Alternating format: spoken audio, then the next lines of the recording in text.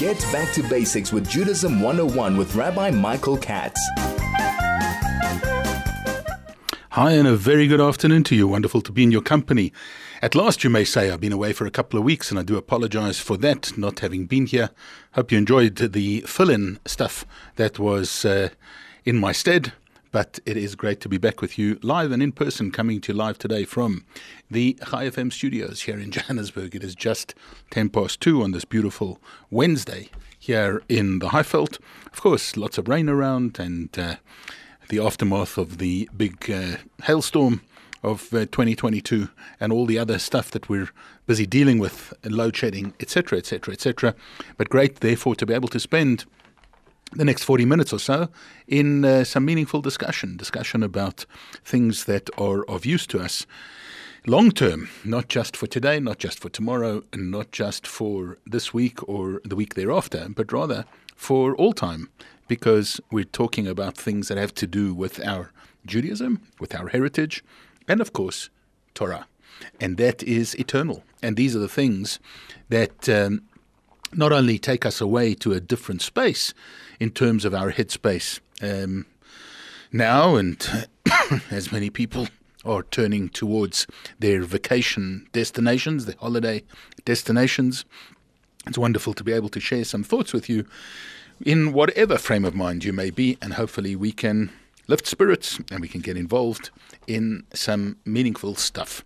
So let's first of all take a look at today. Today is the 20th day, believe it or not already, the 20th day in the month of Kislev. It seems like just a day or two ago that we went into the month of Kislev, and here we are already 3 weeks in. 20 days in the month of Kislev. And 20 days in the month of Kislev is an anniversary of note for a number of significant reasons. First of all, let's go all the way back. Let's go from the earliest that we have on record to the later occurrences. And let's talk about in the year 347 before the Common Era. So we're going back 2,500 years. What was happening today 2,500 years ago? Well, I'll put you out of your misery. It was Ezra, who was the head of the Sanhedrin and the leader of the Jewish people. At the time of the building of the second Beit HaMikdash, the time of the building of the second temple, he made a historic address to a 3-day assembly of Jews in Jerusalem. So, you've often thought about the fact that maybe a rabbi speaks a little bit too long in shul. Here was a 3-day address from Ezra, the head of the Sanhedrin, leader of the Jewish people, spoke to them for 3 days in Jerusalem, and he exhorted them to adhere to the teachings of the Torah, to dissolve their interfaith marriages. Jews were on the verge at that time of complete assimilation, following the 70-year exile in Babylon. Exile has always been a difficulty for the Jewish people, but not the least of which was that very first exile, the exile that we went into after the first Beit HaMikdash was destroyed, went off into Babylon. Things crumbled, things fell apart. The Jewish people for the first time were confronting exile, they were confronting Jews being in foreign lands, people being involved in foreign relationships, and all of these things led to a real watering down of the Jewish people. It was something they'd never confronted before, and Ezra made it his pride and point and notion at the very, very time of the Jewish people coming back into Israel, the building of the temple, a return. One of the things that he had to address was the fact that there were these interfaith marriages that were happening, that people were having children who were not Jewish, etc., and it was leading to a great amount of assimilation. He begged them to dissolve these marriages. He exhorted them to adhere to the teachings of the Torah, and this was the address started to be delivered today, those 2,500 years ago, on the date of Chof Kislev, the 20th of Kislev. Now, kind of as a counterbalance to that, today marks the second day of a 2-day celebration called Yutet and Chof Kislev. What happened there? Well, if we go back to the year 1796, I think it is. No, it's a little earlier than that. The Alter Rebbe, Rabbi Zalman of Liadi, it was on the 19th of Kislev, The Alter Rebbe, Rabbi Shneir Zalman of Liadi, the founder of Chabad Hasidism, was released from imprisonment. Now, it may come as a surprise for you to know that the Lubavitcher Rebbes spent time in prison. Unfortunately, they were all arrested for the same thing over a period of many, many years and times. It just showed their courage and what they stood up against in Russia. First of all, against the Tsar and his ilk, and later on against the communists and theirs. And they were imprisoned for the spreading of Judaism. Somehow they always fell foul of the law. First of all, the Christocentric Christian theology of the Russian Church under the Tsars, which was very, very punishing and very, very brutal. And the Rebbes stood up for Yiddishkeit, for Judaism, in harsh and difficult conditions. The Alter Rebbe was imprisoned, and he was released after a period of time in jail in Russia. He was released on the 19th of Kislev. It was the day that marked the beginning, really, of the release of Hasidism, of Hasidus, of the teachings of Hasidus into the world, because, of course, the Alter Rebbe, Rabbi Shneir Zalman, had written and was the composer of the blueprint of all that intellectual as well as emotional and spiritual Hasidus that he released into the world. And it was the date that kind of marked it. But he was the announcement of his release was on the 19th of Kislev. He actually was only released much later in the day, going into already the 20th. And so Hasidim around the world since then celebrate the 19th and the 20th of Kislev. And I guess similar to the long day of Rosh Hashanah, we celebrate it as a one day, although it spans 2 days, event of Yutet and Chav Kislev. And it is aptly known as the Rosh Hashanah of Hasidim, of Hasidism. It is the Rosh Hashanah, it's the foundation, it is the very start of it all. And this Rosh Hashanah of Hasidism actually took place and is marked today with the liberation of Rabbi Shneir Zalman, the blossoming particularly of his philosophy of Chabad Hasidism. This is the date on which we find ourselves today. The way that we have this celebration is by Farbrengens, by Hasidic gatherings, an increase of commitment in the ways and teachings of Hasidism. And of course, in Chabad custom today, penitential prayers, tachanun and so on, are omitted from our prayer services. So that is the way that it's celebrated, a great day and a powerful spiritual day. If you think about going back to Ezra and his speech to the people of how they had to adhere to Torah and move into a different realm as they came back and founded the second Beit HaMikdash, then the Rosh Hashanah of Hasidism. It is also the date in 1796 of the publishing of the book Tanya, which was known as the Torah of Hasidism or the Bible of Hasidism, magnum opus of Rabbi Shneir Zalman of Liadi. The first printing took place appropriately on this day in 1796 and therefore released into the world this great philosophy and so on throughout our times and throughout our generations. Get back to basics with Judaism 101 with Rabbi Michael Katz. And it's great to be back with you. And yes, Chosan and Kala and singing and dancing, which leads to the very festive dimension of this month of Kislev. Very festive because we are about to begin celebrating the wonderful, beautiful Chag of Chanukah. And Chanukah begins, of course, on Sunday evening, this coming Sunday evening. For 8 nights, we light our Chanukah menorah.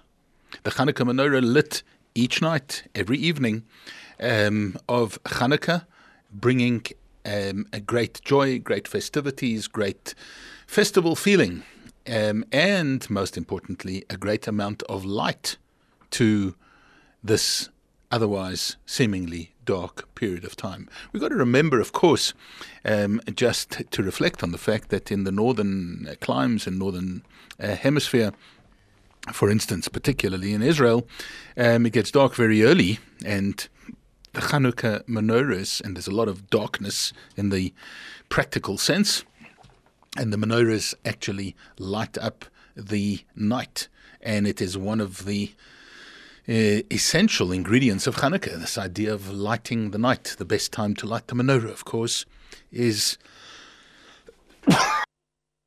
just before nightfall. And as we come just before nightfall, we light the menorah. It should burn into the night. The idea of lighting up the darkness, which in fact is always the job of a Jew. It is our job, and it's one of the reasons why we are closer linked with the moon as a symbol of our calendar rather than the sun, because we are the ones who light up the night. We are the lighters of light in the darkness. And this, in fact, is the essential ingredient of the Hanukkah festival, the lighting of the menorah, the lighting of candles. It should be done each evening, as we said, starting from Sunday evening. The exact times, of course, you can find out from various shuls or from websites and so on, the exact time to light. So we're not going to go into that kind of detail exactly this evening, but one starts Sunday evening, carries on Monday, Tuesday, Wednesday, Thursday, Friday, where the menorah is lit before you light the Shabbat candles, Saturday, where the menorah is lit once we have come home and made Havdalah, and then the menorah, of course, is lit for the last night on the following Sunday evening. So it is an 8-night festival celebrating the great miracles and wonders that took place all those years ago in the Hanukkah story. So what is Hanukkah? Hanukkah, if we actually take the word Hanukkah, it is a word, as with many things in Hebrew, it's a word with multiple reasons, multiple translations. What does it actually mean? Where does it actually come from? Why is the festival called Hanukkah? By the way, there's something unique about this festival in that it is only hinted at in the Torah. We'll talk about the hint perhaps a little bit later on. But it is one of those that is not part of the actual written Torah at all. And you might say, well, nor is Purim. But Purim is, because Megillat Esther was canonized into the Tanakh as being part of the what we refer to as the written Torah, including Megillat Esther, which made it into that canon. But Hanukkah is not. It is referred to in the Talmud. Certainly, it's mentioned there, and it's certainly rementioned, and it's certainly something that we have in our oral law in many places. And there is a hint, as we said, to Hanukkah early on in the Torah as well. But now, what is Hanukkah? What does it actually mean?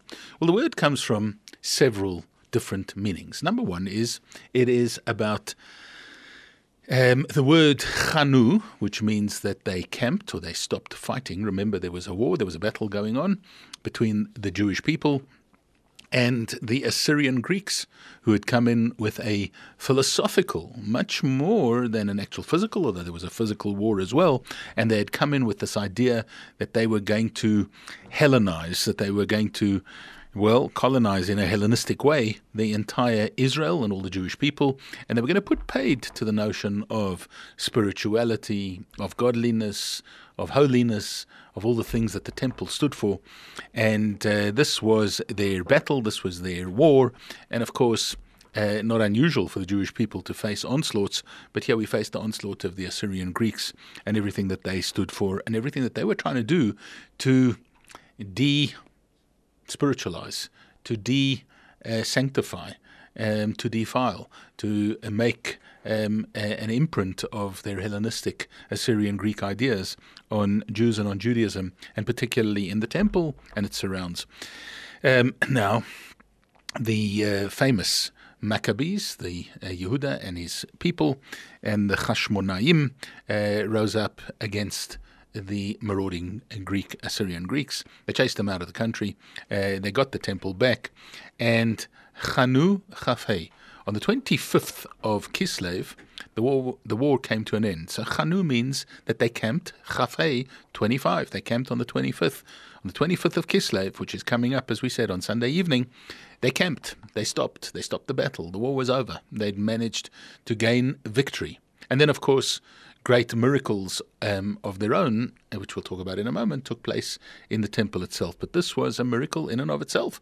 The fact that a band of religious men, a group of, I often tell people, when we think about the fact that these were yeshiva bachrim. These weren't trained fighters. These weren't guys who'd done military service. These weren't guys who were big and strong and battle-hardened, but they managed to thwart the real onslaught of the Assyrian Greeks, chase them out of the country, get them off the Temple Mount, and rededicate the temple. And then we come to, of course, the second meaning for the word Chanukah.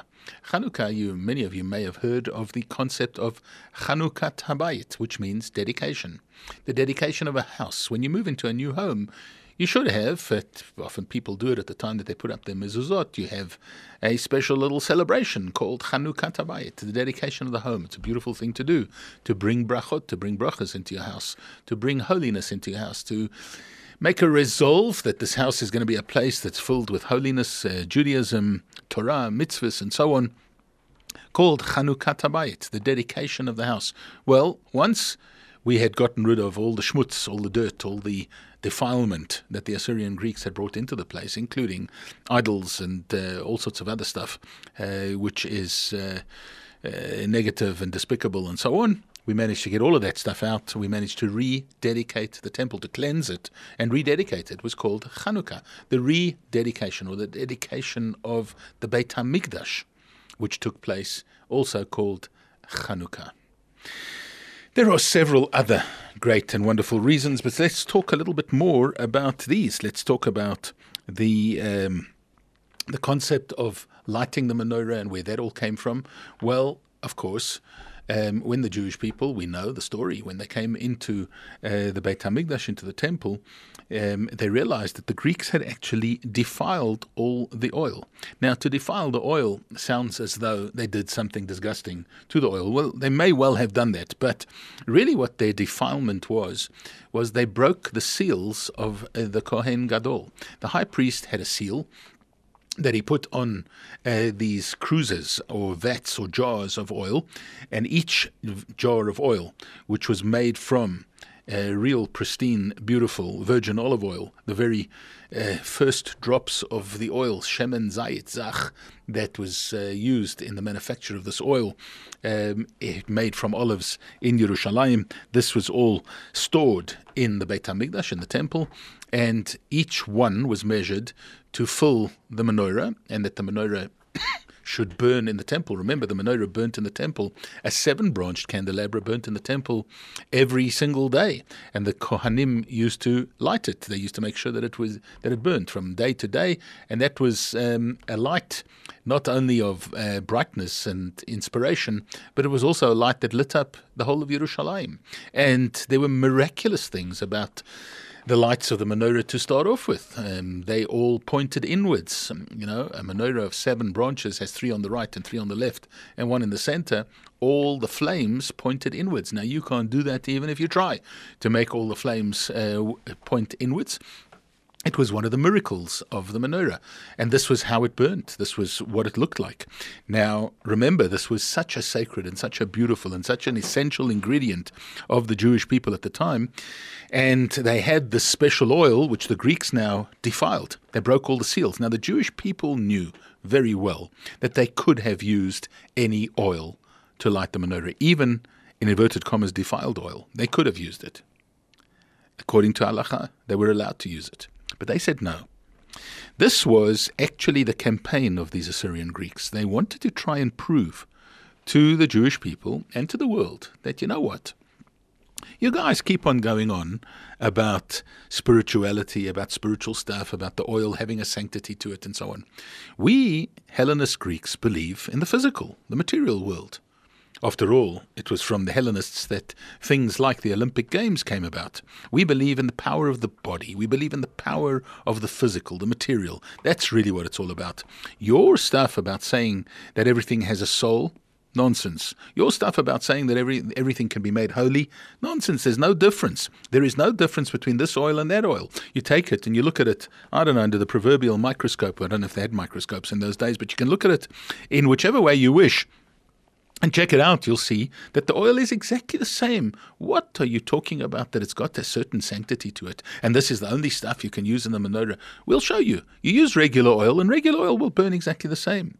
Now imagine, they came into the temple, the battle-weary fellows who'd been fighting the Assyrian Greeks, they found all the oil. It was defiled. It was sitting there with broken seals. And they asked the halachic authorities, I guess, at the time, and they said, you can light any oil. But they said, wait 1 second. If we light any oil now, we're going to be in trouble. Suddenly some guy comes running in, I guess, and says, you know what, we found one jar, one cruse, one vat, one jar of oil that is obviously separated as they were to light for 1 day in the menorah. We have that one, and they said, well, obviously there is a sign. This is unbelievable. We've got one. Because we refuse to use anything else, we're going to light that one. And we're going to get about manufacturing the proper olive oil as soon as we possibly can. But what I'm going to have to do, or what we're going to have to do, is just light it and hope for the best. But we're refusing. We are refusing to light any other oil in this menorah. And they put that olive oil in, and they lit the menorah, they kindled it. And amazingly, it burnt, as we know, for 8 days. Now, why 8 days? Well, 8 days was the time that it took to make the new olive oil. It burnt until they could get new olive oil, and it carried on burning day after day after day. Miraculously, it lasted for 8 days instead of for 1. So this was, first and foremost, a miracle.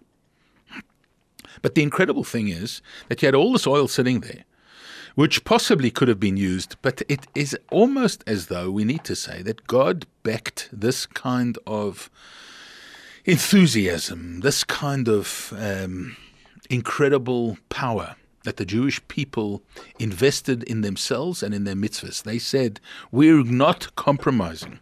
We're not going to compromise. We know we could step down. We know we could rely on the proverbial heter. We could do things in a way that is now allowed, but we're not going to. We are going to insist on doing things in the best possible way. You know, we came through a period of time now, last couple of years, as we all know, where there were all sorts of heterim. There was allowance to daven at home. There was allowance not to be with the minyan. There was allowance not to say Kaddish, if God forbid one needed to. But that was for then. It's not for now. And for now, we have to actually get back to our enthusiastic, in inverted commas, strictnesses. But these are the very things that drive us forward. And these are the things that draw the reaction of the miracles and wonder. We are continually begging God to go out of his way to do magnificent and wonderful and miraculous things for us. But what about our attitude? Are we always going to rely on the heter? Are we always going to rely on the allowance, on the ability to circumvent a little bit, to do things in a leaner, cleaner, quieter kind of a way? Are we going to burn the regular oil in our menorah? Or are we going to insist on having the best? And this is something that Hanukkah really represents, where we went for the best, and therefore God responded in the best possible fashion, sending us these great miracles, not only to be able to overrun the great and powerful Assyrian Greek army, but in being able to light the menorah, being able to rededicate our temple, being able to do all of those things. And this really, for once and for all, really kick-started the bringing of great light back into the world by this menorah and by Yehuda Maccabi and all his men. Get back to basics with Judaism 101 with Rabbi Michael Katz. So as we said, practically speaking, for the festival of Hanukkah, each night we light the menorah. That's the mitzvah of the day. And when we light the menorah, the entire family should be present. It should be done early enough that all the children should be present. That's particularly relevant in this part of the world when it's summertime and it gets dark a lot later. We should light the menorah early enough that everybody should be present, but it should be late enough that it should burn well into the night. So it's got to burn after nightfall. Nightfall at the moment is probably round about, in Joburg, round about 7:15, 7:20, somewhere around there. It's got to burn for about half an hour after that, and therefore we will have a problem, for instance, when it comes to Friday night, when we've got to light quite a bit earlier, and we need to make sure that the menorah burns well into the night, but there's still time to talk about that perhaps next week. Let's talk about and think about the actual menorah. What must a menorah be? What must it look like? Well, you don't have to actually have a formal declared menorah. You can put your candles in a straight line and light them on a tabletop or on a piece of tin foil or in bottle caps or whatever it is that you may choose to light your menorah in. But the candles of the menorah should all be on the same level, with one exception. The separate candle, the shamus, the one from which some have the tradition of lighting all the others from it. The main idea of the shamus is that the candles of the menorah, it says specifically that we should not have any benefit from them. We can't read by them. We can't use them because it's load shedding. We can't use them to cast light into a room, etc. The candles of Shabbos you certainly can, but for the menorah, it says about them that we have them only to look at them. We observe them, we recognize the great miracles that they represent, but we are not allowed to utilize that light. And we therefore always have the tradition of lighting another candle separate from and on a different level from the others that are in your menorah, or as some people call it, a Chanukia. We need to make sure that that candle is lit as well, just in case somebody uses the light. We have the shamus candle, from which we can say that that was actually the light we benefited from, and all the others were just there for us looking at it. So that should be on a different level. It should be clear that it's separate, and anybody walking in should be able to see that tonight is the first or the second or the third or the fourth light by viewing the candles that are all on one level, that they're all the same. We can see that it is the fourth night of Hanukkah. We follow the tradition of Hillel. In the time of the great sages of Hillel and Shammai, in the schools of Hillel and Shammai, there was a difference of opinion as to how the menorah should be lit. Well, essentially, you can fulfill the obligation of lighting the menorah, lighting the candles of Hanukkah, by lighting one candle each night. But Hillel said we should light one candle, on the second night we should light two, on the third night 3, and so on, until on the last night we light 8. Shammai, who was his arch opponent really in philosophy and in the way that they thought, he said that it should be exactly in the reverse. On the first night you should light 8, the second night 7, and then 6, 5, 4, 3, 2, and on the last night you light 1. Well, what is the difference really if we think about it philosophically? What were they talking about? Hillel was of the opinion that we should take a look at what we've got and we should increase and each night light something extra. So admire, look at the beautiful things that you have, the mitzvahs that you've accomplished, and tomorrow try and improve upon them and do a little bit more.